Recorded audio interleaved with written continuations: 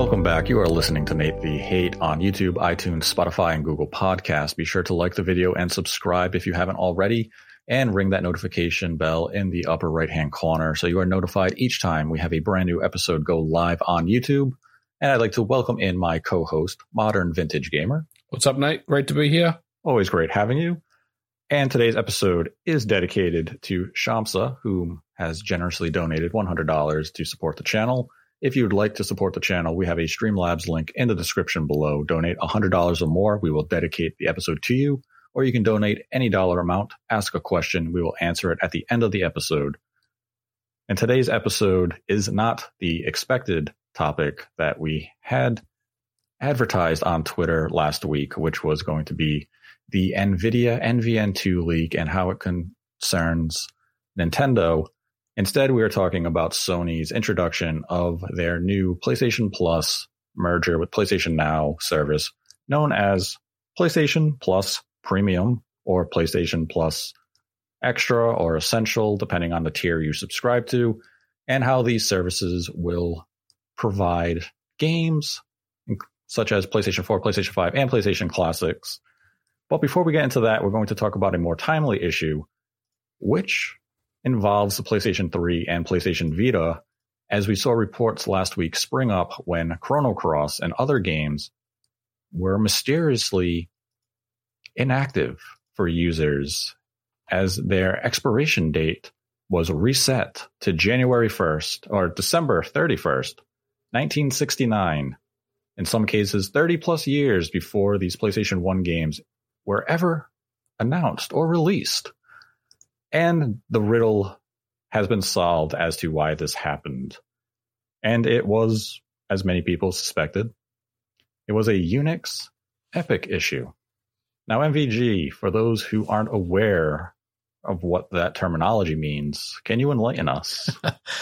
You know, Nate, you kind of put me on the spot because I'm not really 100% sure, but like I know that the epoch time is the first or the last day of 1969, I believe. It's when the system basically is in some type of, well, the time is in some type of indeterminate state. So it sounds like there was a system issue on one of Sony's web servers or a couple of them that was serving up these games and inadvertently had put the epoch time as the expiry date of games such as Chrono Cross. There were other examples of other games as well, I believe.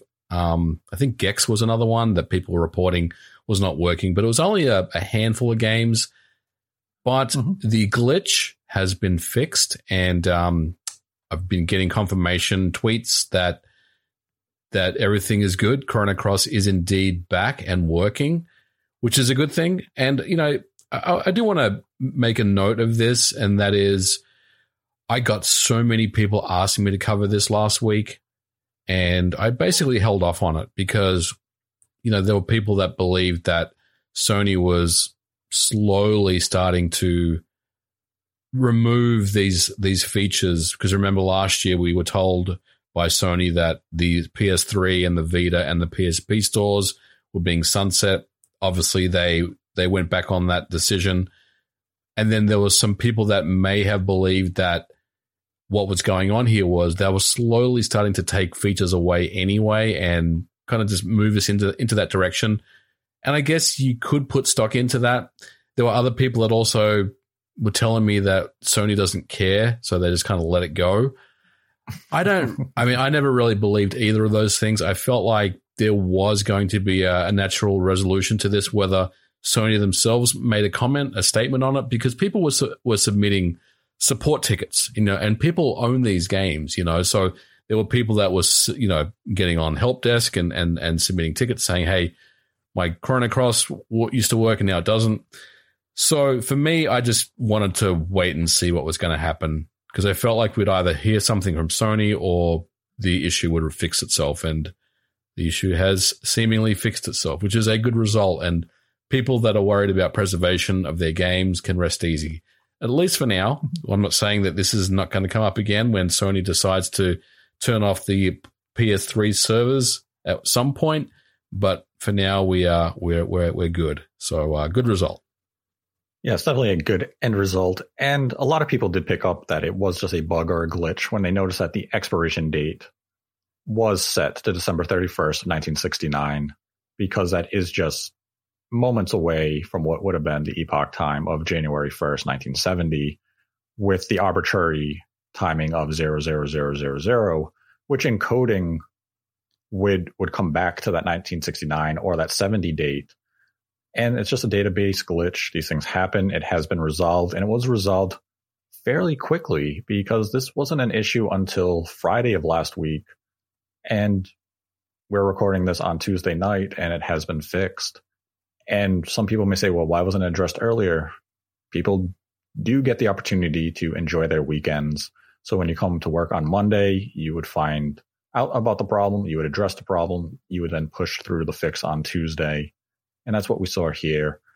But it is very good that Sony was able to address this in a timely fashion. And as you mentioned, it is a happy end result for all who were victimized by this glitch. And hopefully this is something that we don't see repeated. And honestly, buy Chrono Cross from the store. It's a better version. It's true. I haven't heard good things about the remake. Well, the remaster, I should say, not the remake. Yeah, somehow you remaster it for modern day platforms and it runs worse than the PlayStation 1 original. Either that is fantastic emulation or something went radically wrong in development. Yeah, I don't really know what happened there. I don't have the new one, but if you want to play Chrono Cross, then yeah, I would just download it off the PlayStation Store because you still can. So I would jump on that. Yes. Yep. Boot up the PSP, boot up your PS3, and enjoy the game there because it's not great on the Switch, Xbox, or PlayStation 5 or PlayStation 4. It's also good on the PlayStation 1 in terms of performance. Our lack of praise for Chrono Cross is well noted in prior episodes. Yeah. I don't think it's a good game. It's the sunshine of the Mario. It's the Mario sunshine of the Chrono Cross series, which is only 2 games. So yeah. So that's not really, it's a pretty low bar. But when you come from Chrono Trigger, one of the greatest games ever made, and your sequel's Chrono Cross, yeah, that's why we don't get another one in this series. I like the music in the game, at least. The soundtrack is great. It does have good music, and it does have a cat wearing a hat as a character. That's where my praise ends. But now for the meaty topic of this week, which is PlayStation Plus Premium. We have not discussed this since it was officially announced a couple of weeks ago. So we're going to give our quick thoughts on the service, which is a 3-tier service. It will have PlayStation Plus Essential, which is what PlayStation Plus is now, costs $60 a year. You get 2 monthly downloadable games, exclusive discounts, cloud storage, access to online multiplayer. But the 2 new tiers are PlayStation Plus Extra, which will provide you with all the benefits of the Essential tier. It will include a catalog of up to 400 of the most enjoyable PlayStation 4 and PlayStation 5 games, including blockbuster hits from PlayStation Studios and third-party partners. This tier will cost $100 a year. And then there's PlayStation Plus Premium. Now, Premium will include all of the benefits of Essential and Extra, and include up to 340 additional games, including PlayStation 3 games available via cloud streaming, as well as downloadable and streaming options for the original PlayStation 1, PlayStation 2, and PlayStation Portable. This will run you $120 a year. And this tier has received a lot of scrutiny for one key reason, and that is PlayStation 3 games are only available via cloud streaming. But this was not a surprise to us. No, we've been saying this. We've been saying this all along. Yes, we have never said anything of the contrary. PlayStation 3 games on the PlayStation 5 or on this PlayStation Plus Premium service will always be cloud. It's something that we've said many times before, and we've I've given you the technical reasons for it. I've made videos on it. I've talked about it, and I think it's still disappointing to so many people. I'm not really sure why people have kind of are saying this is a disappointment. I think I'm not really sure where it came from, Nate, but I guess maybe there was some talk that maybe Sony was preparing some native PlayStation 3 games for this service. I'm not really sure where that chatter came from, but that goes against everything that I understand about what Sony has done in the past when it comes to, their old games, which is about 1/10 of what Microsoft has been doing with their back compat system. So really, at the end of the day, I never really expected anything else other than cloud. Now, will we one day get native PS3 games on PS5? I think the door is open. I think there is a possibility that could happen. But I've also been, I think a lot of people saw my tweet that I said that Sony's not interested in native PS3 because they don't want to invest the time and money. And I think that's a very accurate statement. And look, maybe they are working on something, and maybe we will see something, but for the foreseeable future, it's going to be cloud. And I think that's really, the end of that. There's really nothing else to say other than that, really. And that's the interesting thing about the PlayStation 3 topic is you had so many people who went to social media to express their disappointment and displeasure in this news. But as you mentioned, there were no indications that we were going to have any other solution to PlayStation 3 support on this service other than cloud. So having that expectation be anything but cloud kind of feels as though it's energy misdirected at Sony when the original report that came out from Bloomberg and Jason Schreier was it was going to be cloud. When we discussed this topic in January, you reiterated this will be a cloud streaming service, and that is something that I had been hearing myself as well. And I guess people still wanted to cling on to that hope that maybe they would allow you to download these PlayStation 3 games, despite, as you had noted numerous times over the last several months, the difficulties that it would take for Sony to properly emulate, sell, and PlayStation 3 games on PlayStation 5 hardware. And I know people like to make reference to the emulation scene on PC with PlayStation 3 games. And there has been there's been some fantastic work done.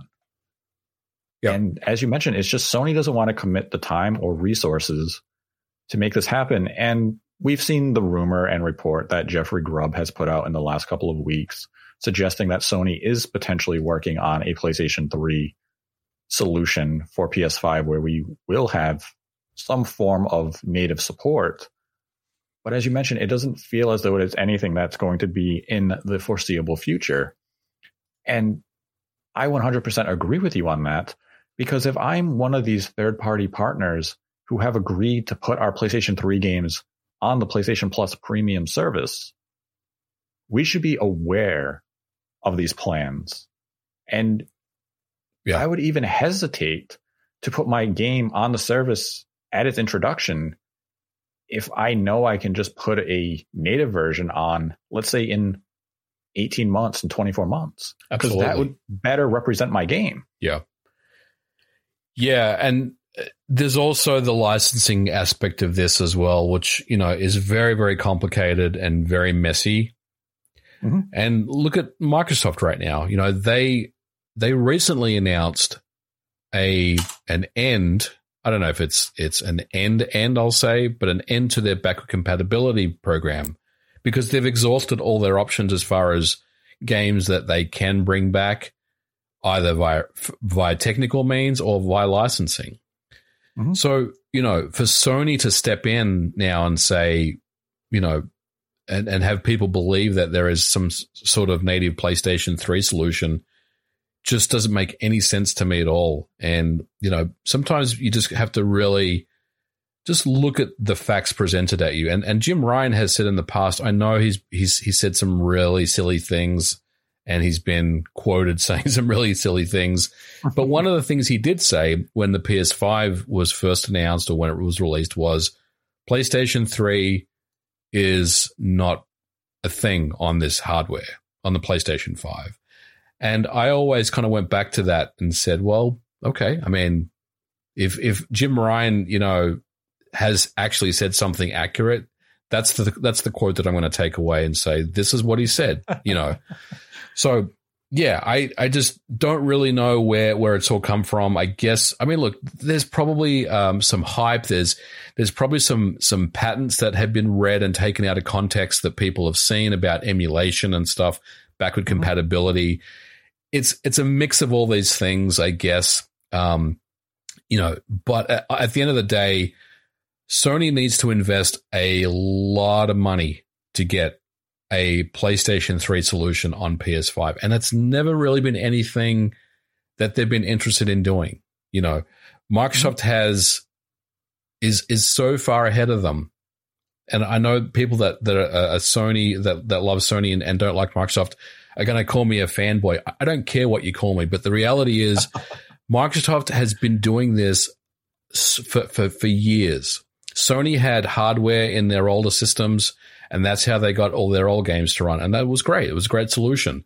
But Sony is not going to put a cell processor in the next revision of their hardware and allow you to play PS3 games again. I remember reading something about that as well, that, or maybe they're going to add the cell into the new hardware. I mean, at the end of the day, Sony can make this happen, but I just don't think that they're interested in it.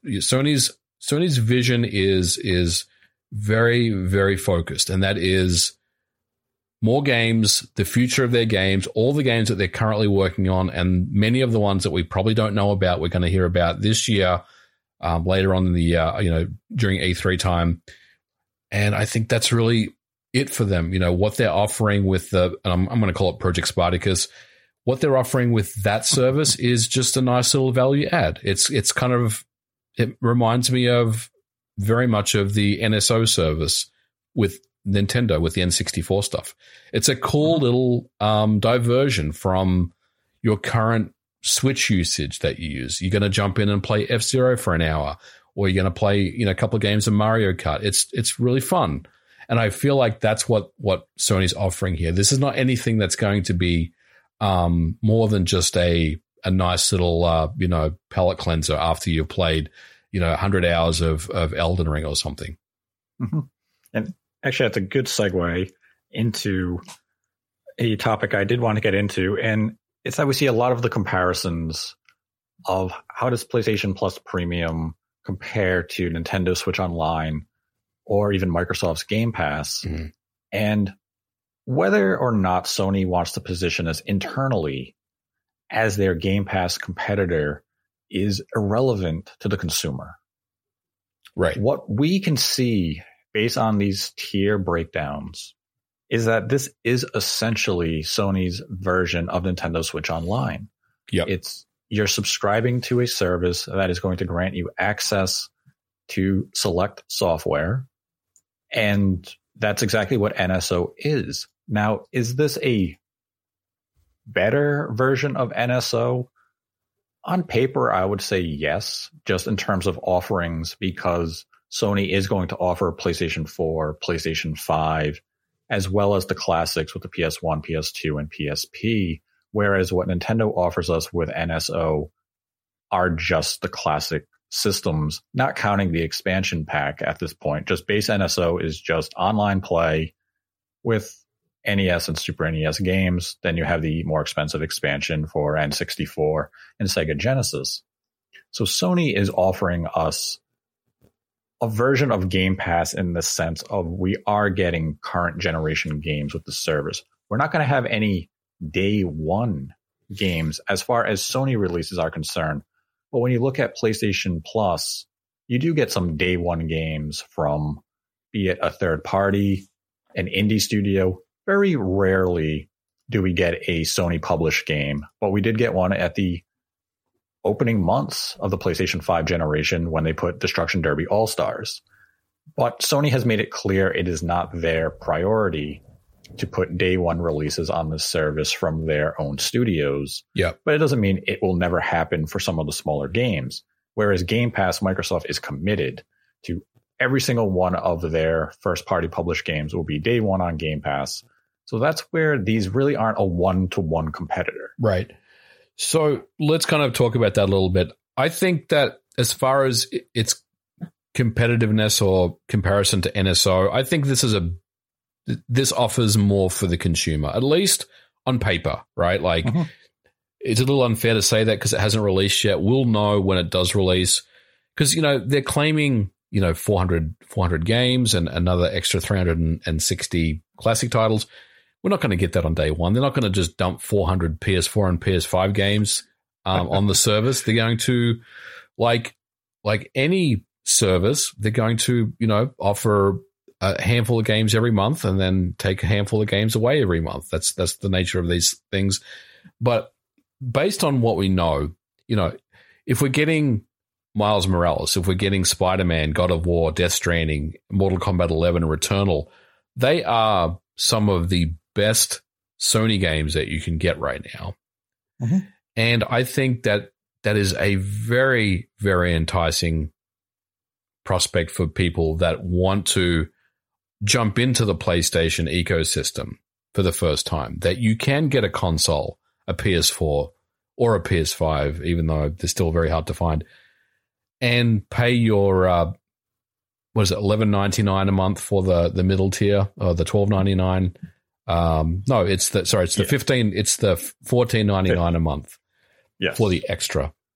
If you're paying $15 a month and you're getting that level of game, that's pretty good, and if you're getting up to 400 games, that's a pretty sweet deal. It all of a sudden means that you don't need to spend that extra $70 or $60 on buying games, after you've picked up a system. So I think based on at least what we know from the blog post, it's quite competitive. I would say, again, I want to be clear that we haven't seen it yet, but at least it sounds like it's better than the Switch Online service.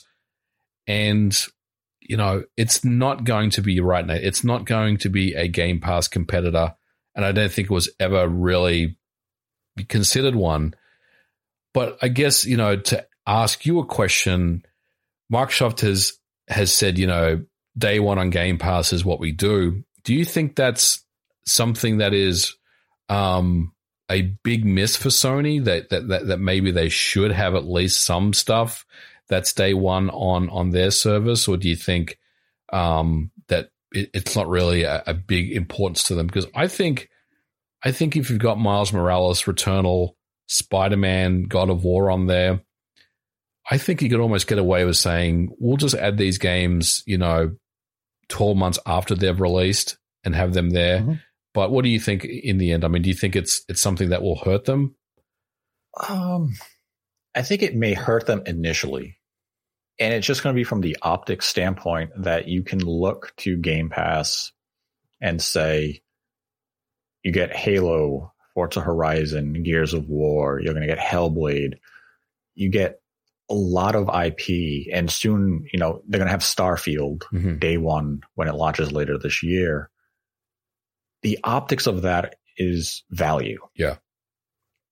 There's a lot of value there. And if you care about the games that Microsoft publishes or the games from the studios that Microsoft has acquired over the last, couple of months with Activision Blizzard, or over the last couple of years, that value is something you can't ignore.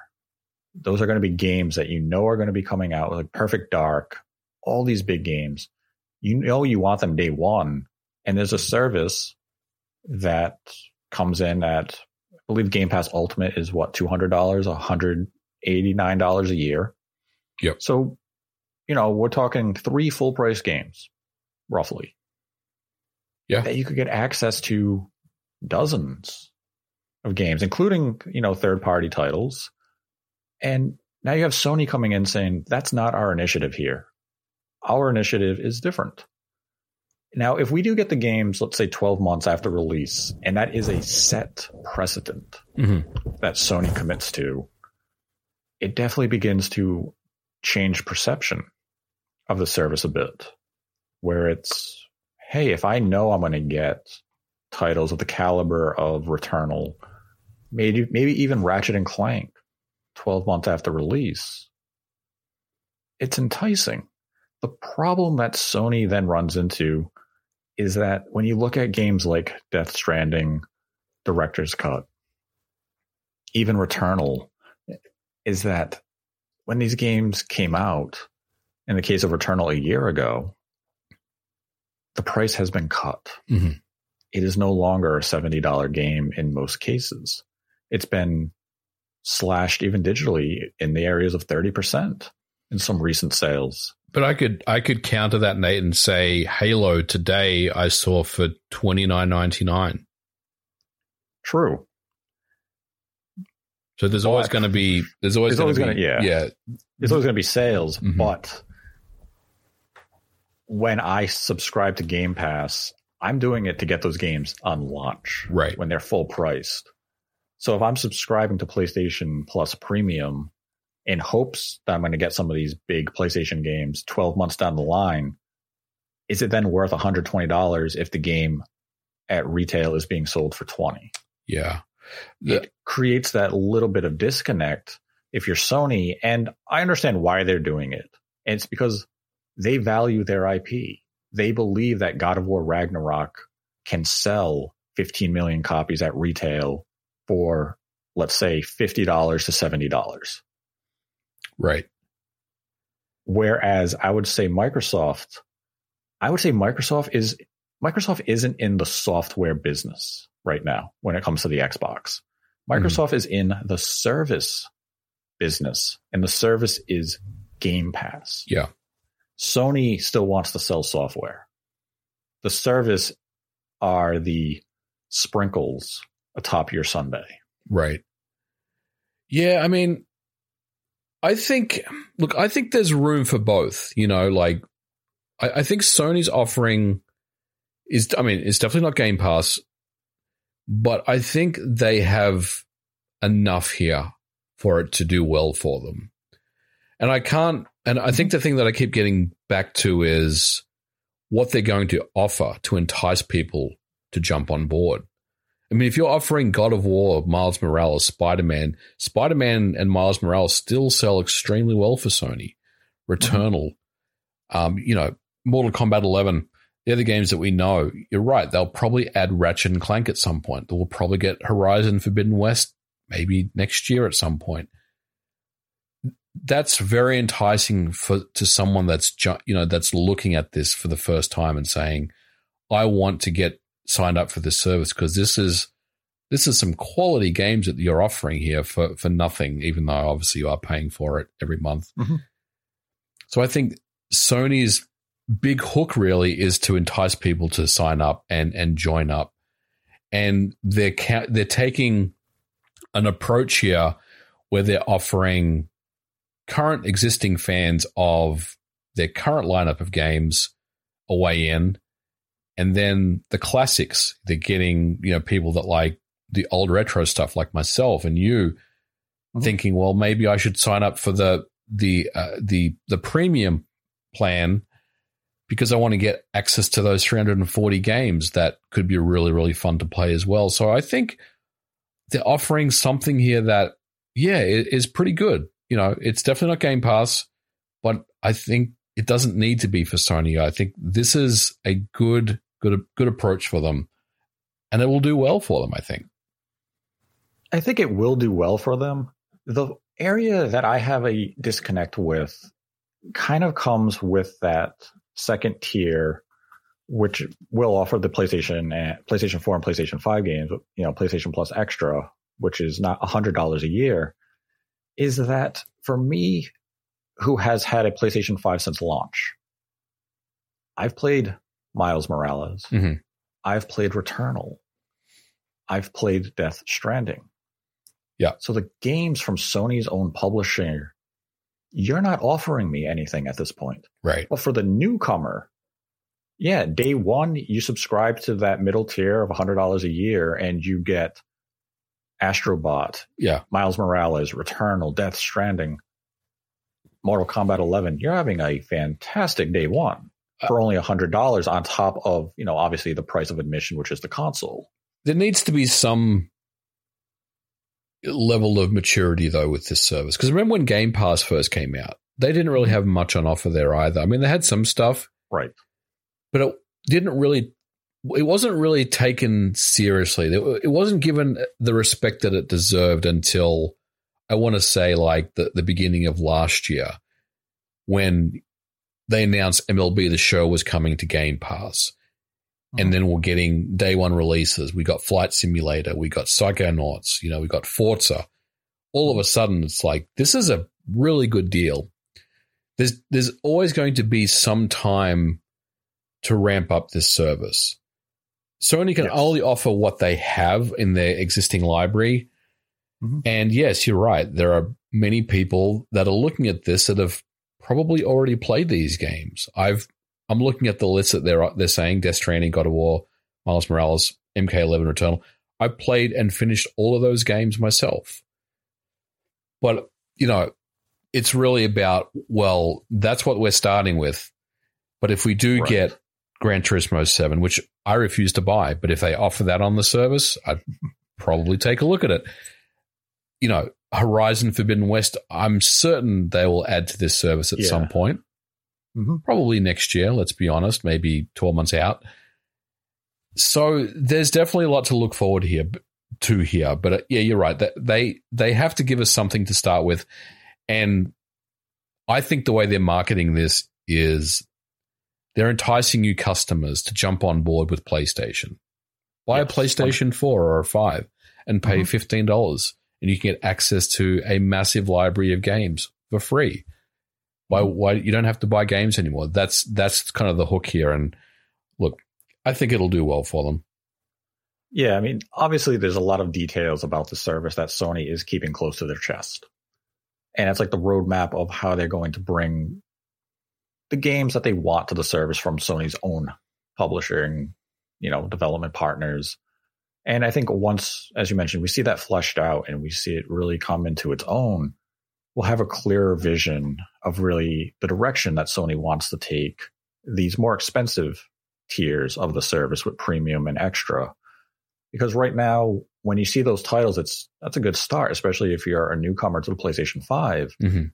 And yeah, it is selfish or even greedy that those who have had a PlayStation 5 since day one are looking at it saying, okay, but what am I getting? How am I benefiting from this?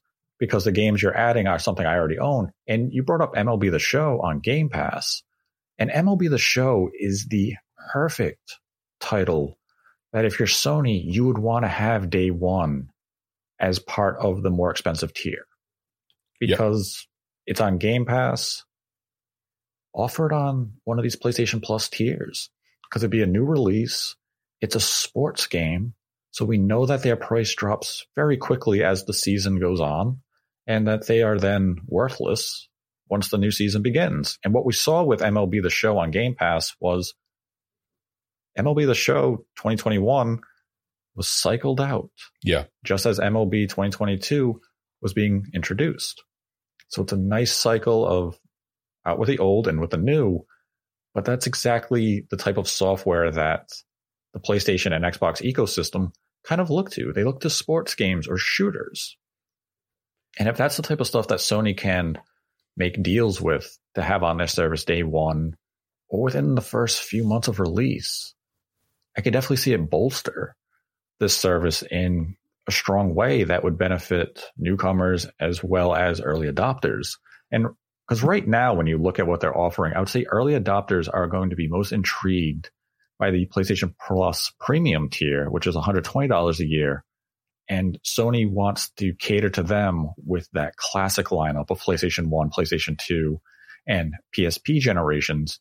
But based on the blog post, they have not committed to which platforms are going to be available day one. And to my understanding, and this is from several months ago, is that PlayStation 1 may be the only classic platform available at launch. Yeah, I am willing to entertain that and say I agree with you. I mean, the 340 games sounds like the upper limit. I wouldn't expect that we're going to get that on day one. That would be very surprising to me if they just dropped 340 games on day one. So I don't see that happening. I've kind of put stock into 100 games, and you're right, probably PlayStation 1 to begin with, and then they'll add the other systems later on. And look, I don't know how long that's going to be. It could be, Q3 this year, Q4, not really sure. But yeah, I would expect probably about 100 titles to start. And we kind of go from there.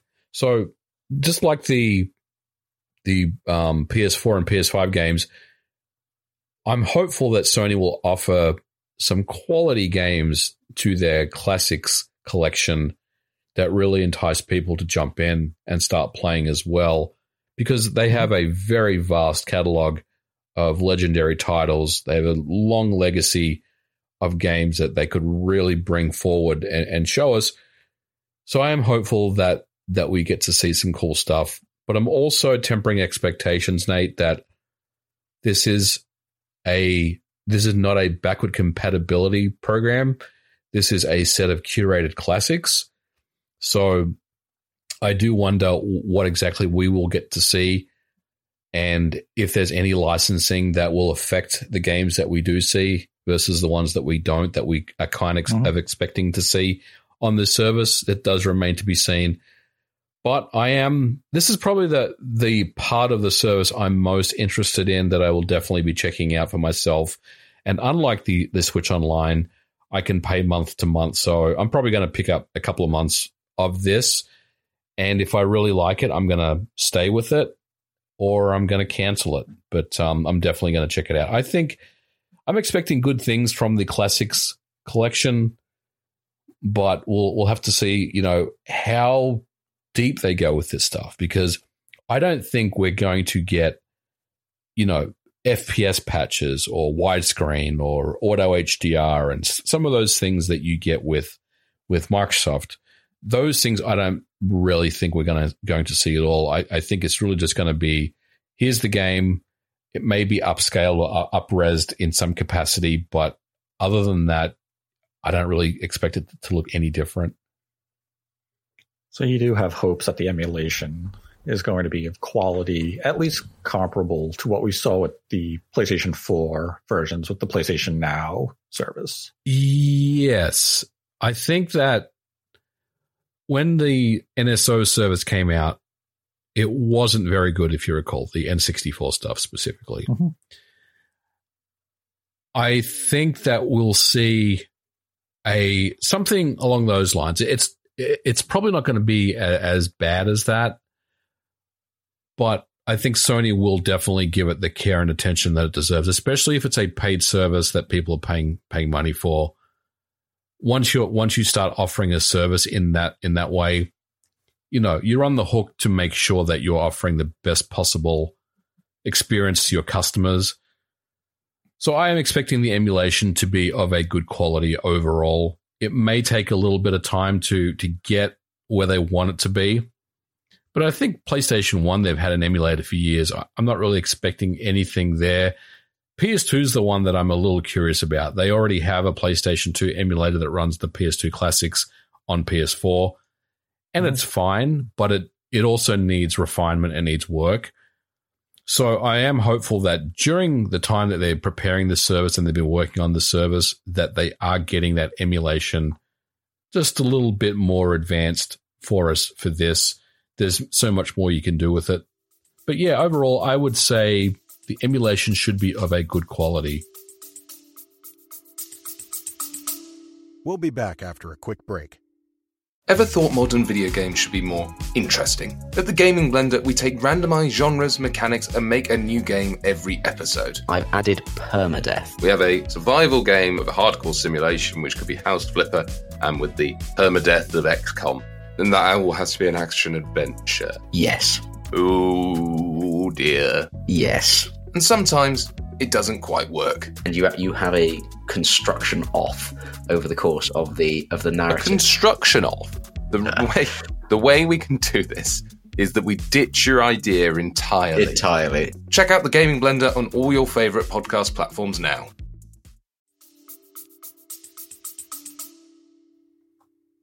Now, do you think that there's any concern with the emulation, considering we have not seen a PlayStation 1, PS2, or PSP game running on the service? All we have about the service right now is text. There's always a concern, right? Until we see it. So there's always a concern that they launch this and it's buggy, it crashes, there's performance issues, all of those things could happen. And I guess we'll know if that is the case, because when Nintendo released the N64 service, we were a little confused, Nate, because I remember we were like, well, why didn't they release Game Boy and Game Boy Color? Because we felt like that they already had that system ready to go, and they pivoted to the N64, which clearly was not finished when they released it at the end of last year. So I guess it'll tell us, how quickly they're rushing to get this out. If the emulation experience on PS2 and I'll say PSP is of not the quality that we've come to expect, it's got kind of issues, it's got input lag issues, it's got texture issues, then I would say, it's something that Nintendo kind of rushed to get out as quickly as they could. But, I think that Sony they've probably got a good suite of emulators that will run well enough for this service. And, I think that's ultimately where they are. Now, there's one area I'm going to go on a slight rant about when it comes to this service. Oh, go ahead. And I've seen people use the terminology, and I understand that it is just terminology for ease of use. But PlayStation Plus Premium is not backwards compatibility, and people should not refer to it as backwards compatibility. Because, as we mentioned, this is really this is Nintendo Switch Online. Sony is looking to give us a curated list of software that they have struck deals with third-party publishers to put titles on this service. Backwards compatibility of this nature that would have included PlayStation 1, PlayStation 2, and PSP would have been impossible when it came to physical backwards compatibility, because the laser in a PlayStation 5 cannot read PlayStation 1 and some PlayStation 2 games, because the PlayStation 5 disc can't read CDs. Yeah, it can't read CDs. And I might add, how do you read a PSP disc, by the way? Well, you wouldn't be able to. It's kind of like the NSO problem where you can't play, Wii U games because... And a lot of people don't know that PlayStation 2 games shipped on 3 disc types. Some were CD, some were DVD, which were single layer, and then there were dual layer DVDs. Yeah. And this would have just been a very difficult situation for Sony to really navigate to make it a possibility. But, and this is an issue I take with the service, is that one of the things that I had heard several months ago is that third-party publishers, or really any publisher, will be able to allow standalone buys of their games on a service. So it's up to the publisher. So if Sony chooses to allow their games to be bought individually, that will be an option for the consumer, even those not subscribed to the service. But it's up to the publisher in these cases. So it's going to vary game to game. And when I see that, and even the service as a whole, what comes to mind is I own digital PlayStation 1, digital PlayStation 2, digital PSP games. If I see some of these games that I own digitally on the exact same account that I have registered on my PlayStation 3 and PSP, why won't I get access to them on my PlayStation 5? Yes. There has been no indication that account purchases will carry over. Right. So you're saying if you bought Chrono Cross on your PlayStation 3 or your Vita, and then they have Chrono Cross on this service, I should have instant access without being subscribed to the service. Right. And let's just say that's one of the games that Square allows you to buy individually. I shouldn't have to buy it a second time. You have my account. You know I own this game. Yeah. Like you said, it's not true backward compatibility, and that's the thing. And I think that's kind of a shame that it's not backwards compatible, at least from that digital standpoint.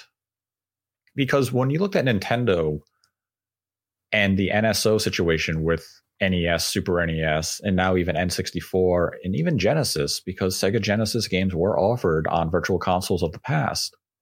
The reason that people were able to handwave Nintendo is that it was a different account system. So there was no registry of your prior purchases with the current account system in place on the Switch.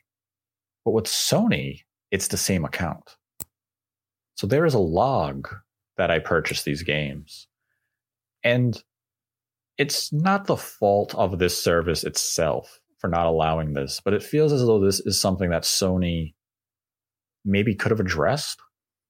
Because don't you feel a little, I don't want to say ripped off, but aren't you a little frustrated when you can view a service like this coming in with these legacy games you may already own, and then you look to Microsoft, where if you owned these digital Xbox 360 games that are being added to backwards compatibility or, anything like that, you have instant access. They didn't ask you to rebuy it because it's on a new platform. Right. Yeah. It honored what you bought. I am frustrated by it as well, because you're right. It's not true backward compatibility. And I think, even though they say that there is the option to download the game, that doesn't mean that you own it. And I mean, I'm not sure how this will go, but if you do download the game and then they take that game away, let's say, next month, can you still play the game that you've downloaded, or, does the license expire at that point? These are all kind of really kind of up in the air questions. But if there's anything that we can take away from this, it's just a sandbox. It's really just a sandbox kind of play area of all these games that you can play around with, you can download, play, and have fun with, but it's not going to be tied to your existing account and your purchases at all. And that is a shame. You're right. Like, that would be really great if they could honor that. If there is a game that is on this service that you previously purchased on the Vita or via Classics or whatever, that it's just there for you. You can just download it and then that's yours. It's your version. And then that stays with you on your PlayStation 5 or whatever. That'd be fantastic. Unfortunately, Nate, though, I just can't see that happening. And it is frustrating because, there is an opportunity there for Sony to really make good with customers that they've bought games in the past. But unfortunately, it's not backward compatible. It's not backward compatibility at all. It's really just here's a walled off sandbox that you're going to pay $17.99 a month for to get access to these games that we tell you can play, but we can also take them away, and we probably will month in, month out. And I mean, I think that's my frustration with the service is Konami comes and let's say they put Castlevania Symphony of the Night on the service. Fantastic game. And if you're subscribed to it, you would 100% play it. It's one of the most legendary games of all time. Well, hold on. Would you play it with the new speech? Because I wouldn't. I want the original speech. No, original. Always original. But this is a game I've bought on my PSP. So let's say Konami is one of the companies who opts to allow standalone buys for subscribers and non-subscribers. I would immediately see the price tag. And let's just say it's $9.99 just as a random price. And I'd say, but I bought you 10 years ago on this account. And that's where that comes in with that. It's not backwards compatibility. This is essentially I don't even want to say a new version because it's not. There's still PlayStation 1 or PSP or PS2 games. This is just a different SKU of the game you already happen to buy. So it's kind of, in essence, Nintendo releasing a Wii U enhanced version on the Switch. But Nintendo, again, had that benefit of we didn't have a unified account system. We started over fresh again. And that's not what's happening here. And it is a minor nitpick. I understand that. But on the flip side, it also shows a strength of the service that if there are standalone buys, this benefits the consumer who may look at the service and say, I really want to play PlayStation 1, PS2, or PSP games, but $120 a year is a little too rich for me. But based on the library that is being offered as a standalone buy, let's say, it is Castlevania, Symphony of the Night, and it's other third-party games that are of quality, I can buy those games and enjoy them. And that also opens up huge potential for third-party partners who have agreed to work with Sony on the service, because now they're not just getting that initial payment of being listed on the curated list. Now there's that sales potential for millions of individuals who are not going to subscribe to the service for sales. And that's where this service is superior to Nintendo Switch Online, which does not offer any form of virtual console purchasing. Right. It's you subscribe, you get access, and that's it. So Sony feels as though they kind of have an ace up their sleeve here by allowing for standalone purchases of select games if the publisher opts in for that. And, as I said, it's kind of very publisher to publisher and game to game. And I don't foresee that Sony would be one of the companies that would allow for individual purchases of their games, because it's Sony's service. They want you to subscribe to the service, and what better way to get you to subscribe than to lock their games to it. But for all those other third-party companies, there's money to be made here. Now, Sony, if they do offer purchases, and they do offer purchases of some of their classic games, they can't mess this up again. Like, they have to bring these games forward, right? Like, you can kind of, I don't want to say this, but you can kind of give them a pass for the PlayStation 3 era, because the PlayStation 3 was such an enigma. But, if they do offer purchases, downloads and purchases, then Sony, we have to be able to bring these games forward at this point on with PlayStation 6, PlayStation 7, whatever's next. Yes. There's really no excuse at this point. We can kind of let it go, but with this, no. We have to be able to do that now. Yeah, if they want a clean start and this is it, and they can say, the PlayStation 1 and a PSP, those purchases, we can't do native emulation on the PlayStation 5 for whatever reason, for backwards compatibility. But now we're starting new with this new emulator, and moving forward, it's going to be. And they kind of get a pass. It's not a great pass. It's definitely a pass given with scrutiny, where I'm frowning at them saying, this is the last time. You're kind of slapping the kid on the hand, so you do it again. And that's it. But it would have to be that. And if anything, this makes me look at Microsoft's approach to backwards compatibility with even more admiration. They did it right. Yeah. And Sony and Nintendo are still trying to figure out. And it seems as though it's because they didn't care much for backwards compatibility in the digital age. It wasn't really something that they were focused on or really gave any attention to until they realized people aren't going to like the idea of us asking them to repurchase those digital games time and time again. And in an era where there is no physical backwards compatibility with the PlayStation 5, to these legacy systems, you really have to think forward and make sure that any legacy software going forward is always going to be compatible, especially if you do have individual and standalone purchases of these games, because you're not going to continue to buy these PlayStation 1, PlayStation 2, or PSP games time and time again moving forward.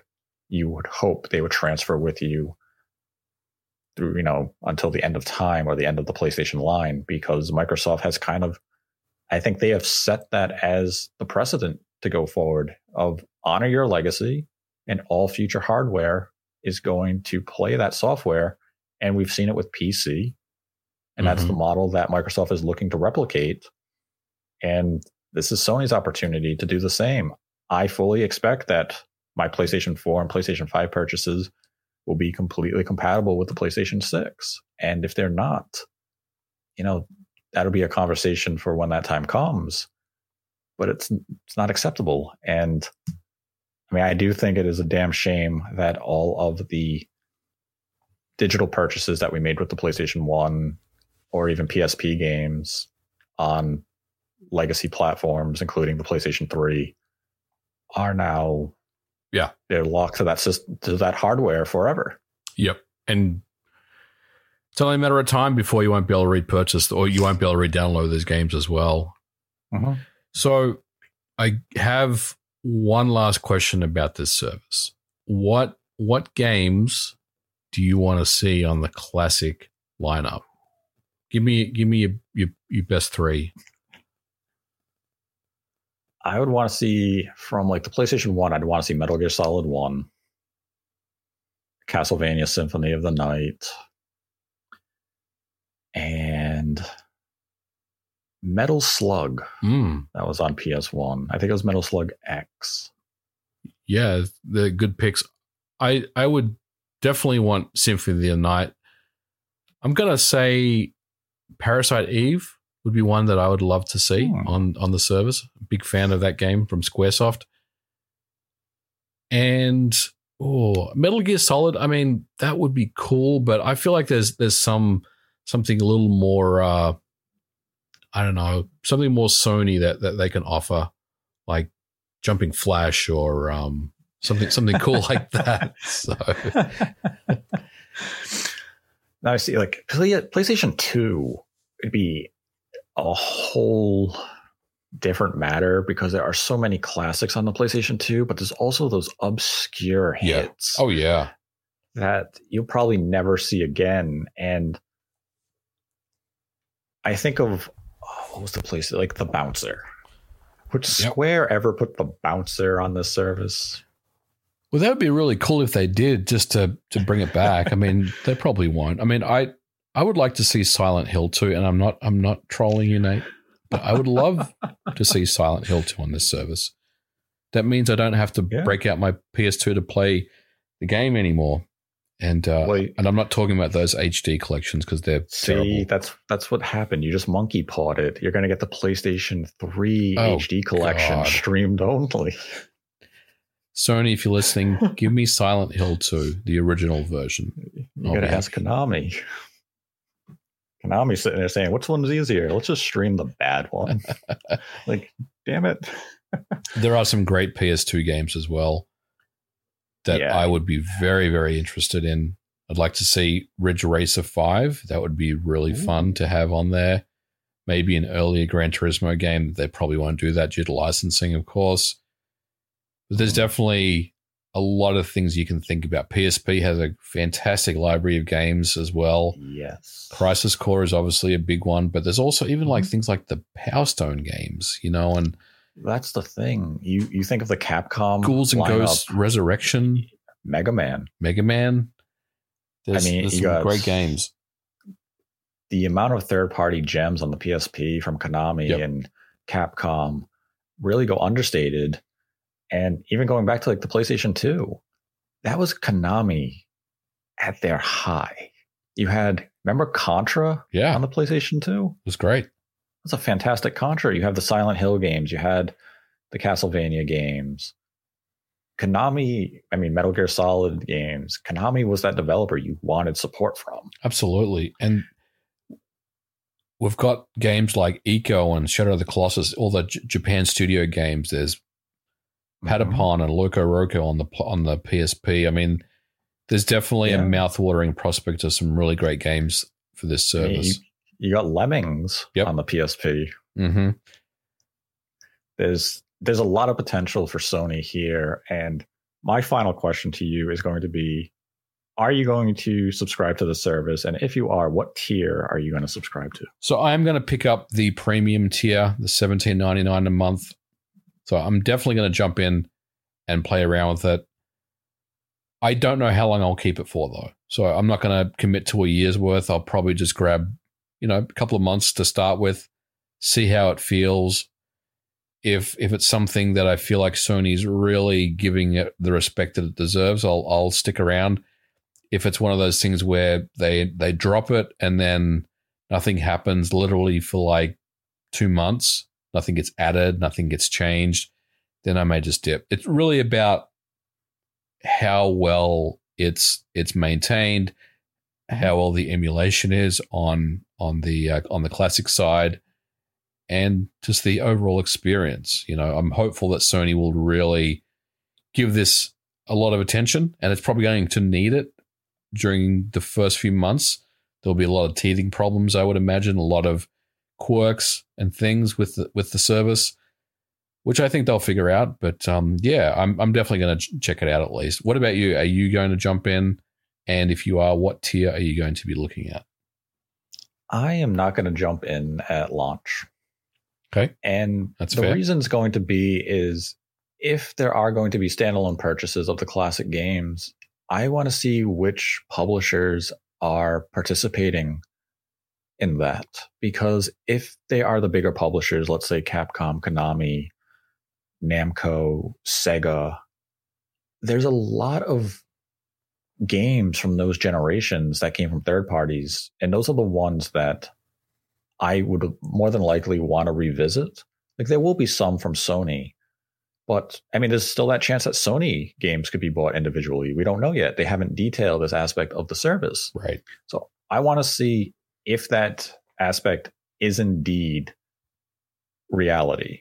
I mean, just because I've heard of it doesn't mean that it's going to be true, but it was something I heard that was planned. And if it is true, I want to see what's offered for individual purchases, because if there are quality games being sold at good pricing, I would look to that first before I would subscribe.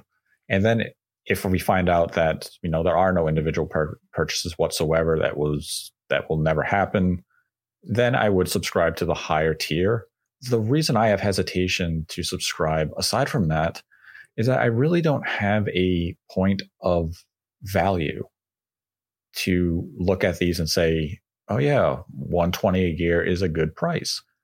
There's no preference for these legacy games on the PlayStation 1, PlayStation 2, or PSP to really give me an idea that this is a good deal. Yeah. If the game is being sold individually, and let's say PlayStation 1 games are $5, and they launch with in the area of 100 games, I could say, okay, the service has essentially paid for itself with that, type of roster. And the PlayStation 2 and PSP games are only sweeten the deal. But right now, I don't have any reference point to if it's a good value. Whereas something like Game Pass, I could look to and say, that's the price of 3 games. I buy more than 3 games a year that, Microsoft publishes, so it pays for itself. Nintendo Switch Online, at least the base version, you'd look at $20 a year and say, well, I got, Super Metroid, Link to the Past, Super Mario World. Those games were being sold for, I believe it was like $10 on the Wii U. So you can say, well, 2 games, it paid for itself. But when you look at the N64 expansion pack, there's definitely still a lot of hesitation if it is worth $50 a year or not. And, the quality of the releases that we were seeing early on were definitely a contributing factor into that. So right now, I need to see the lineup of software, the emulation quality, before I can commit. And as I said, if I can buy games individually, I need to see the pricing and who is participating in that before I would really consider committing to a subscription. Yeah, that's fair. I mean, like I said, it's really about first impressions here and what they offer. Mm-hmm. I like to think they're going to really entice people to jump on with this. So I'm hopeful they'll offer up some really good classic games, but we'll have to see. I am a little fearful that licensing has eaten a hole through some of the best games, and maybe they can't provide. But it's Sony. They obviously have a long history of games, a lot of franchises of their own. Yeah, so I think that we'll see at least some cool stuff on the service. But yeah, very, very smart, just to kind of wait and see what they offer. I'm going to check it out because I want to look at the emulation side and see how well it stacks up against, competition, homebrew emulators and things like that, and see how far along Sony is advanced, especially comparing it to what they currently have as well. So I think it'll be an interesting topic to kind of dive into. Yeah, definitely something that we will return to once the service is formally introduced in June when it launches. But until then, we await in mystery and wonder as to what the service will be in terms of emulation quality and library offerings. And with that, we pivot to our Streamlabs questions for this week. And our first Streamlab question comes from Pixelated Pigeon, who donated $5 and writes, I want to get your opinions on FIFA potentially taking their license elsewhere, shunning EA. The series certainly has many faults, but it's hard to see them finding a bigger cash cow elsewhere. Is this an informed or uninformed decision by FIFA? What do you think? Like, I'm not really that up on this stuff. All I do know is Pro Evolution Soccer and FIFA are the two big games every year. Pro Evolution Soccer does not have the... It's not even called that anymore. It's like eFootball now or something, isn't it? Yeah. So it was a big deal. It, back in the it PS2. shows you how much I know about this stuff, which isn't much. But look, FIFA taking their license elsewhere from EA, really, I mean, it opens up the door for other options and possibilities. And, you know, if there's any type of game that's been stagnant that does need a change, then it's FIFA. So I kind of welcome it, honestly. Yeah, ever since Pro Evolution Soccer kind of lost its luster, I mean, FIFA and Pro Evolution battled back and forth in the PS2 generation as the dominant soccer game. You know, FIFA has gotten stale. Yeah, you know what they should do? They should make a game like NBA Jam, but with the FIFA license. So you've got like 3-on-3. I think they did. Remember FIFA Street? Oh yeah. Well, so let's start getting that back, right? Like, so, but that was like with, you know, Ronaldinho. I want one with like Messi and Ronaldo and the you know, and the best players in the world right now. But that'd be kind of cool. Yeah, bring back FIFA Street and those games. That'd be great. Just spread that license around. Yeah. We then had a $5 donation from Pixelated Pigeon, who writes, non-gaming follow-up. I know MVG is a Liverpool fan. Yes. Nate, I've heard you on the Spawncast getting behind Portugal at the Euros. Do you have a team? Hopefully it's not Manchester United. FYI, the best Portuguese player is clearly Jota. Much love. I do like Manchester United, but they're not my team. I typically watch and root for Benfica. And man, I really think the best Portuguese player is Jota. He's pretty good. He is good, but I mean, Portugal, they have some good players. We'll see them at the World Cup this year. Yes, we will. I believe Portugal was seeded into Group H. Mm-hmm. So let's see if they can win the World Cup. Let's see if Ronaldo can get the World Cup before he retires. Well, Italy didn't make it, so they got a chance. Got a chance. Yeah, Italy shocked. They were shocked they didn't make it with that. I can't believe. Yeah, I can't believe. He just kicks it. It's so soft. It's like, no. I can't believe Italy did not qualify for the World Cup after winning the Euro Cup last year. Yeah, unbelievable. That's a different podcast, I think. This is not Sportscast. Not yet, at least. Maybe during the World Cup it will. Then had a $3 donation from Chris B, who writes, in regards to my last message about Breath of the Wild 2 and the Switch 4K, I did send that question before the delay. Personally, I don't see it as an intentional delay, but I do think it would be a great idea to release the two together if the timing is correct. Now, part 2 of this question, where Chris B donated an additional $1, they continue with, I know details in this regard are limited for various reasons, but how did you get into the position you are with access to these insider leaks?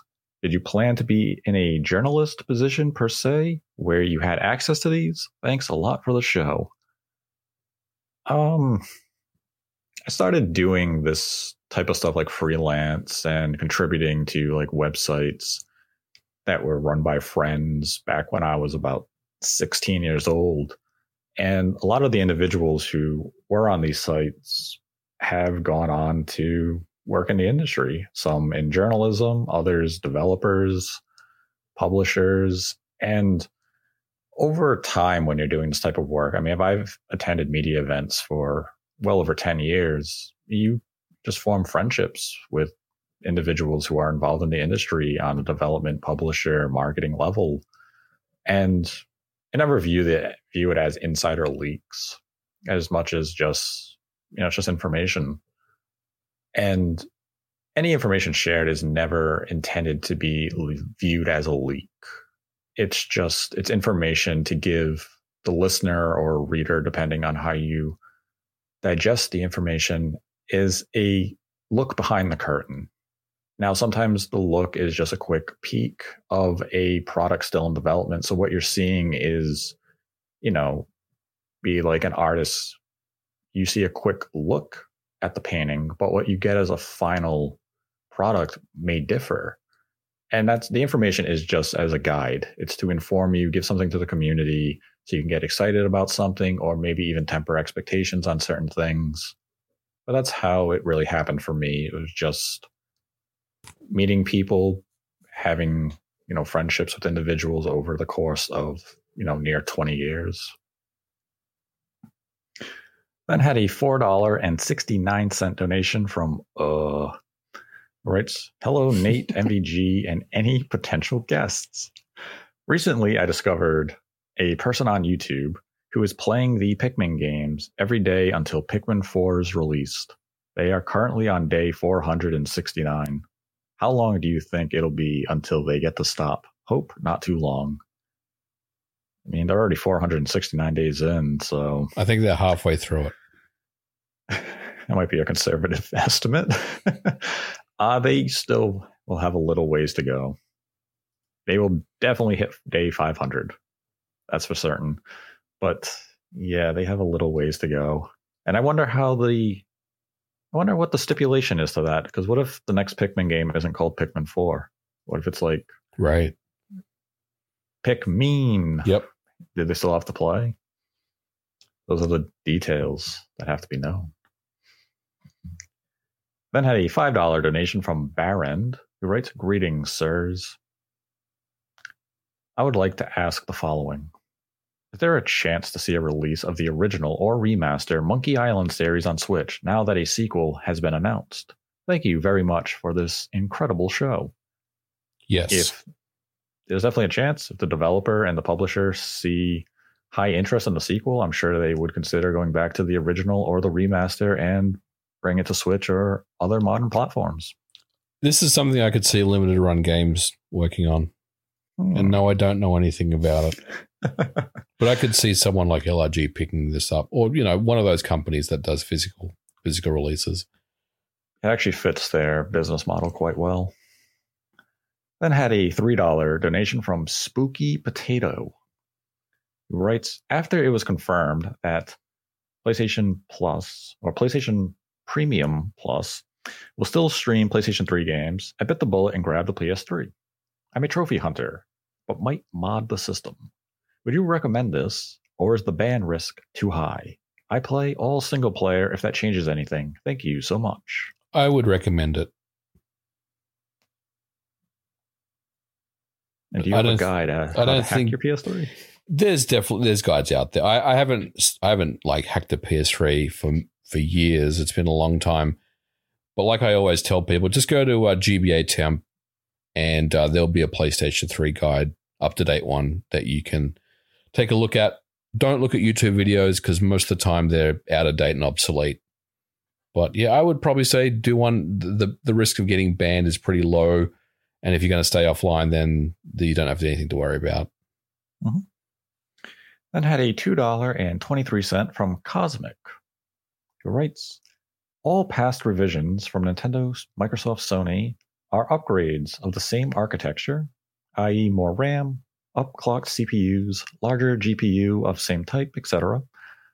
The Drake SoC is a brand new architecture with new tech like DLSS and ray tracing. seems more next-gen than revision. No?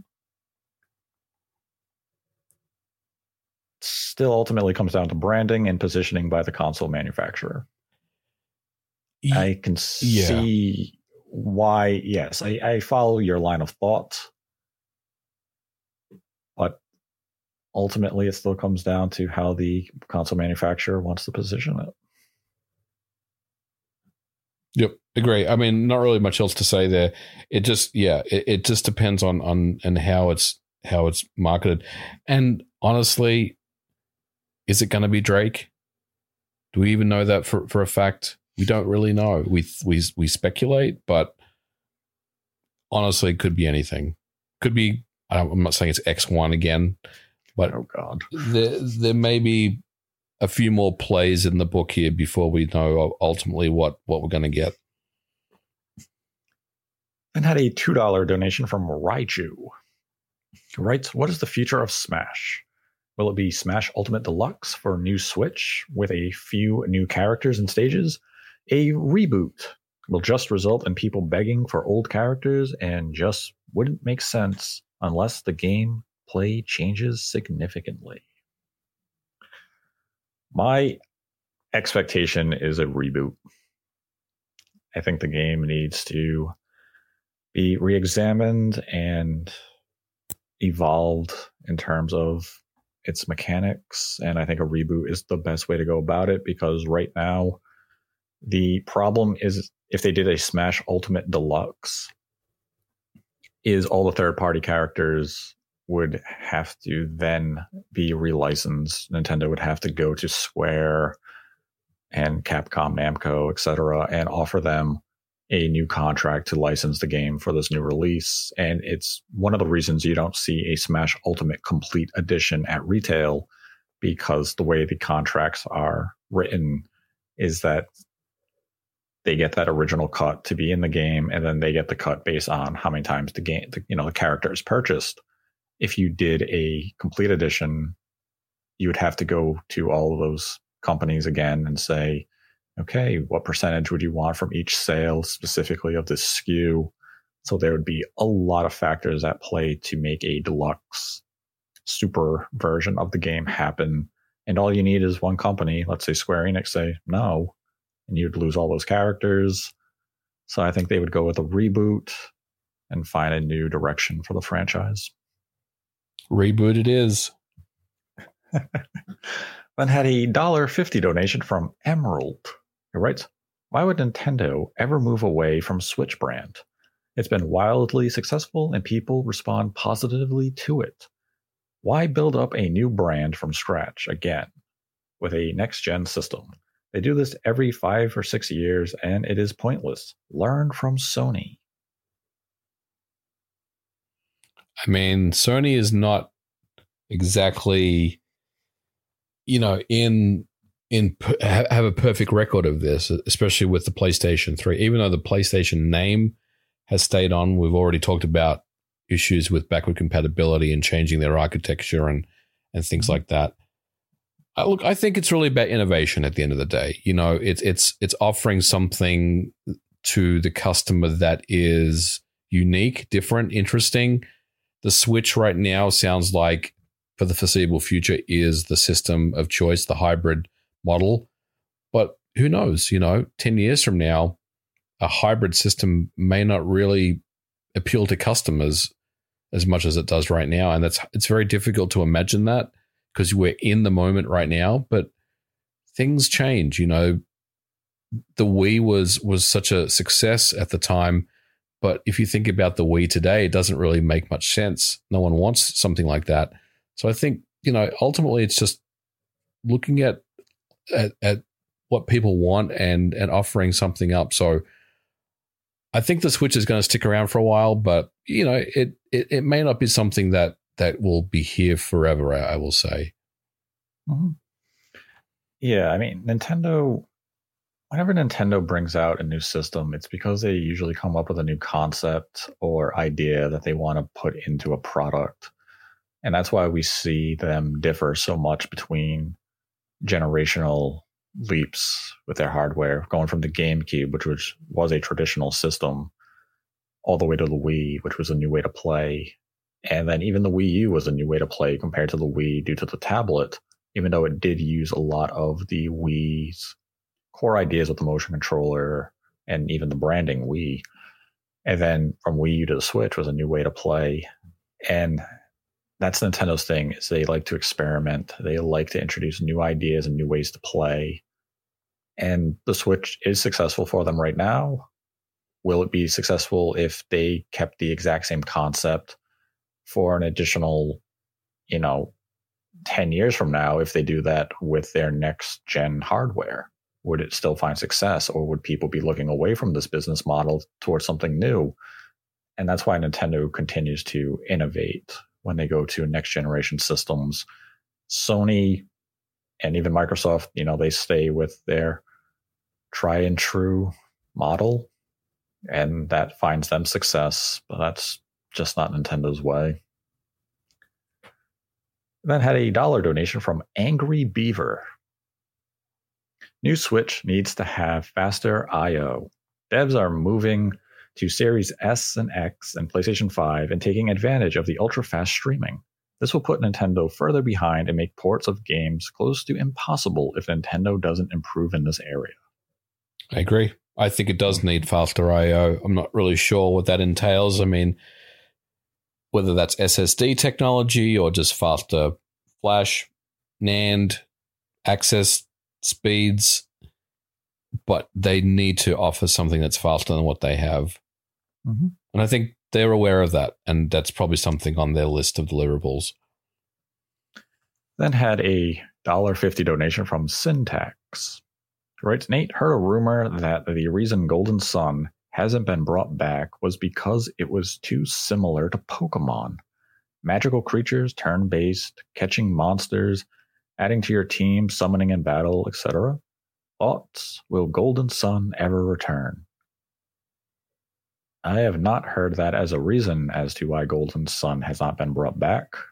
The only reason I have heard is that Nintendo doesn't have much interest in bringing back Golden Sun, but these were conversations from a couple of years ago. As to whether or not Golden Sun will ever return, I don't think the sun has set permanently on the franchise. Just a question of when will the sun rise again. Then had a $1 donation from Jackie G. He writes, a brand new AAA open world Middle Earth game is being developed. Who do you want to develop the game? I mean, Monolith did well with the Middle of Earth games. I would say Monolith is a good pick, Nate. I'm going to go with Monolith. I mean, they've proven that they've been able to do it, but I mean, if I had to pick a different one, maybe Avalanche, the Just Cause team. Yeah. Crystal Dynamics. Even though they've got their hands completely full with other projects right now. You know who would do a crazy Middle Earth game and it would never happen? id Software. No, I wasn't thinking of them, but they wouldn't be bad. The Coalition. That's actually a pretty good pick as well. I was thinking of like Gears of War. Yeah. Like the Locusts, but then I was picturing them as orcs. Yeah. I was like, whoa. I like it. I think Coalition could make anything amazing. Yeah. They're probably one of the most underrated developers within Microsoft's arsenal. Then had a $1 donation from Cool Dude Super Noob. Right. Hi, Nate, and good day, MVG. G'day. What does AMD FSR and NVIDIA DLSS mean for the future of the Switch? Competing upscalers or different things with own strengths, like DLSS as next Switch iteration and FSR to bridge the gap on current Switch? Keep on rocking. Well, FSR 1 is kind of crap.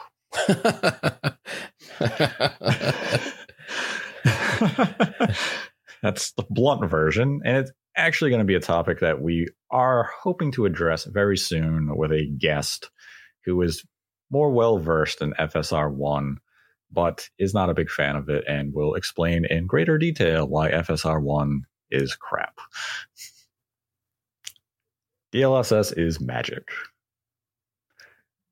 Yeah, But there's definitely different use cases for both of those things, even though on paper that they kind of offer the same benefit. I think in reality, that's a completely different story. And yes, we will be covering this in a future episode. Now, FSR2, that's a different topic. But FSR1, yep, crap. Then had a $1.11 donation from James T. Right, hi Nate and MVG. A question for both of you. What do you think is more likely by 2030? Microsoft and Sony switching from x86 to ARM-based consoles, or Nintendo leaving NVIDIA for another chip partner? This is controversial. I think Nintendo leaving NVIDIA. Based on those two options, I would agree with you. I don't think x86 is going to change for a long, long time, even though I have heard talk about moving to ARM because there's benefits there. At the end of the day, having parity with PC, having that parity with Xbox, PlayStation, and PC is really what developers want, what hardware makers are trying to offer them. So unless the whole industry moves to ARM, which, man, I can't see that happening. Yeah, we're going to stay at x86 for a long, long time. So yes, I could see Nintendo and NVIDIA parting ways before that. Yes, I would agree. And then had a two-part question and a $5 donation from Kev RA. Writes, Mario Golf, Nintendo Switch Sports, and Mario Tennis all released incomplete with free updates later to complete the game. Did Nintendo make this decision for their sports games and expect the same for Strikers? Or is Camelot partially to blame? When it comes to Mario Party never getting DLC, is that because ND Cube doesn't want to do it? Or does Nintendo tell them not to? Who is making these decisions? And what's the power difference between third parties, subsidiaries, and first-party teams? So for part one, I do anticipate that Next Level Games is going to release a full game with Strikers, but it doesn't mean we won't get free DLC in the form of new, arenas or anything like that down the line. For the Mario Golf and Tennis, I don't put the blame on the developer. The blame, if a game releases incomplete, should always fall on the publisher, because the publisher is the one who dictates the release, not the developer. The developer makes the game in accordance to the guidelines or time window relayed by the publisher. So the publisher dictates how the flow and everything goes. And in the case of Mario Golf and Tennis and Nintendo Switch Sports, Nintendo is looking at the games and saying, this is fine. We can release them in these states and we can add in new content 3 months, 6 months, 12 months down the line, because that is how Nintendo wants to have a flow of content, likely to keep the game fresh. Though in the case of Mario Golf, it doesn't seem as though the new content really sparked any new interest. Same with Mario Tennis. Nintendo Switch Sports will likely have a longer leg in terms of appeal and engagement than the other two games.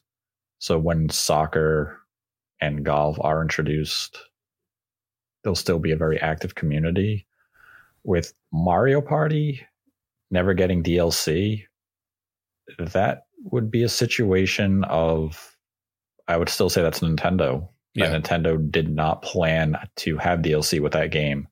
ND Cube as a developer could say, hey, we'd love to do some DLC, and Nintendo can, again, as the publisher, say, no, you're not doing DLC. We would prefer you to make a brand new game. Yeah, So- I think all roads lead to Nintendo on this one, or the publisher at the end of the day. It's really up to them to Yes. determine that stuff. Yeah, so for the last question of who is making these decisions and what's the power difference between third parties, subsidiaries, and first party teams, it's ultimately just the publisher. Mm-hmm. Then had a $2 donation from Shrek 2 Fanboy. You ever see Shrek 2? I have. That's not their question. Oh, I thought that was the question. They write, I feel like the way Microsoft has bought mega publishers will screw over a lot of people.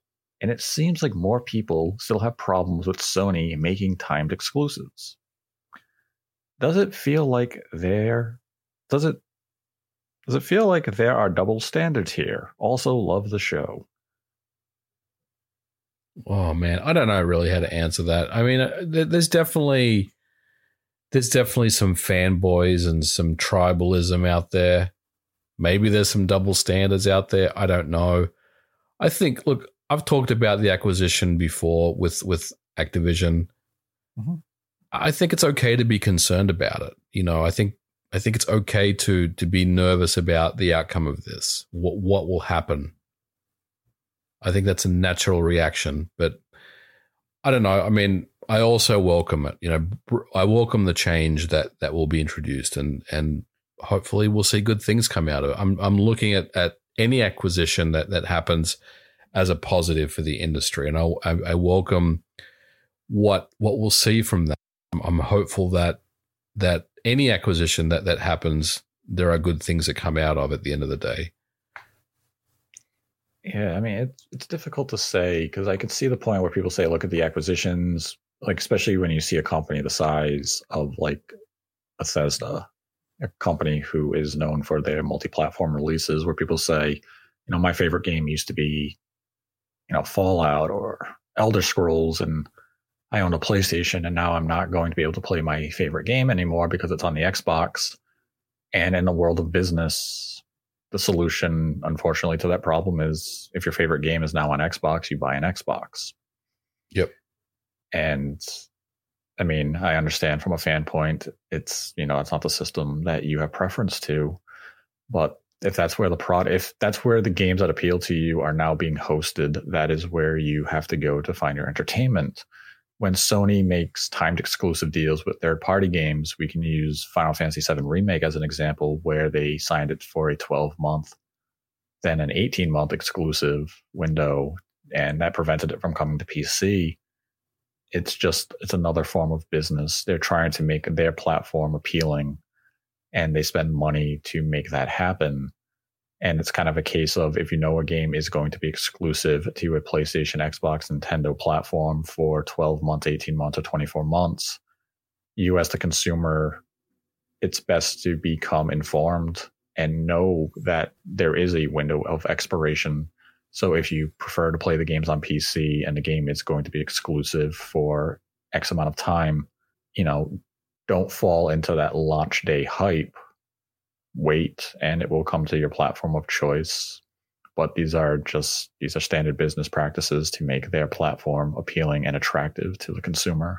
Then had a $3 donation from Kohaku. It's in regards to Switch 4K, how long do you think DLSS can be a solution to the power gap that Nintendo faces with competitors receiving ports? Will the revision be enough for a while, or is a more powerful next successor needed sooner than later? Thanks. DLSS can achieve a lot. And with Nintendo, their vision should be to create a platform that can get ports from, you know, PS5, Series X, and Series S, specifically Series S, because we know developers aren't going to abandon that platform because it's so pivotal to Microsoft's ecosystem. It's one of their key pillars. That if they can get Series S ports, let's say at a power range comparable to what the Switch does now for PS4 and Xbox One ports, they can then use DLSS to upscale it to a 4K image where in some cases, you know, it's going to be very comparable to what you're seeing on something like a Series S, similar to when you look at a Switch now and, an Xbox One port. And I'm talking about the VCR version, not an Xbox One X or anything like that. And, that if that's what their target is, they're not really closing the power gap as much as using a cheat code to make it appear that they're closing the power gap. They're going to look competitive more than they truly are, and they can receive ports. But there'd also be other factors outside of DLSS that would be required for them to get the ports, such as RAM, RAM speed, and a lot of stuff like that. Now, in terms of a more powerful next-gen successor being needed to compete with these platforms, more power is always beneficial, and it would certainly help Nintendo in that area. But I wouldn't say it is a requirement when AI super sampling solutions like DLSS are maturing and will be available for any hardware that Nintendo partners with NVIDIA on. And then had a $5 donation from Prisna. Right, what are your thoughts on a Switch successor being backwards compatible? Do you think Nintendo will make it backwards compatible or not? I think they have to. We have to get there. I'm not sure how they will accomplish that, but I think the goal is whatever way possible, they'll make it work. Yes, I agree with you there. But my only caveat is going to be the term Switch successor here. And if we're talking about a continuation of the Switch line, yes, backwards compatibility is definitely something that would be needed. Now, if they're going to go with a next generation concept, like going from the GameCube to the Wii, then I wouldn't be surprised if backwards compatibility would not be there just because of the change in direction of the hardware. So it would really come down to how Nintendo uses the hardware, and if they're looking to innovate with a brand new idea with a new controller and a new interface, whether or not we get backwards compatibility. And if that is the direction they move to, be it in 5 years, 10 years, whatever the amount of time, if we're still doing this, I will certainly be ready to say, what the hell, Nintendo? I own a lot of digital Switch games and I can't play it on this new Vision. I'm not happy. And our final Streamlabs question for this week comes from DragonChi26, who donated $2.38 and writes, what is the difference in SSD speed for the top two Steam Deck models? The main page just says one is faster and the other is fastest.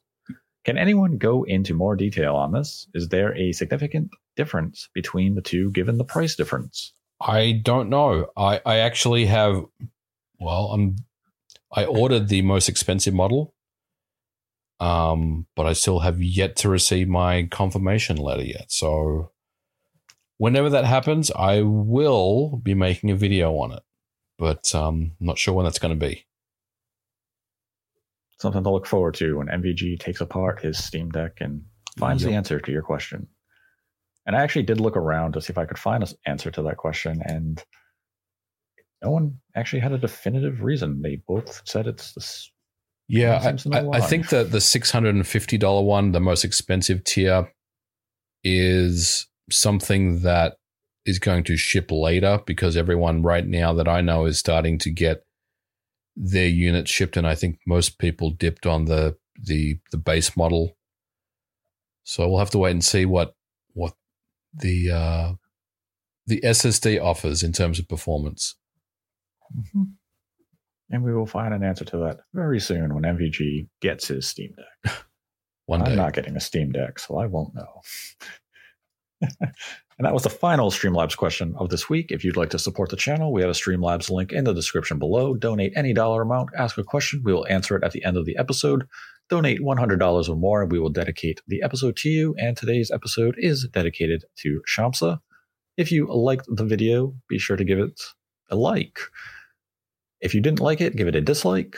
Let us know your thoughts on PlayStation Plus Premium, the lack of true backwards compatibility, the fear that Sony stole your digital games on the PlayStation 3 or PlayStation P, but ironically, kind of stealing them from you on the PlayStation 5 by not offering PS1 backwards compatibility or PSP backwards compatibility, as we touched on in the episode, in the comment section below.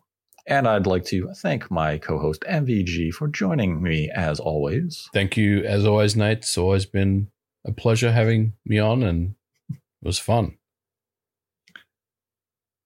And one day we will discuss the NVN2 leak, but we'll probably be discussing FSR on the Nintendo Switch before we get to the NVN2 leak.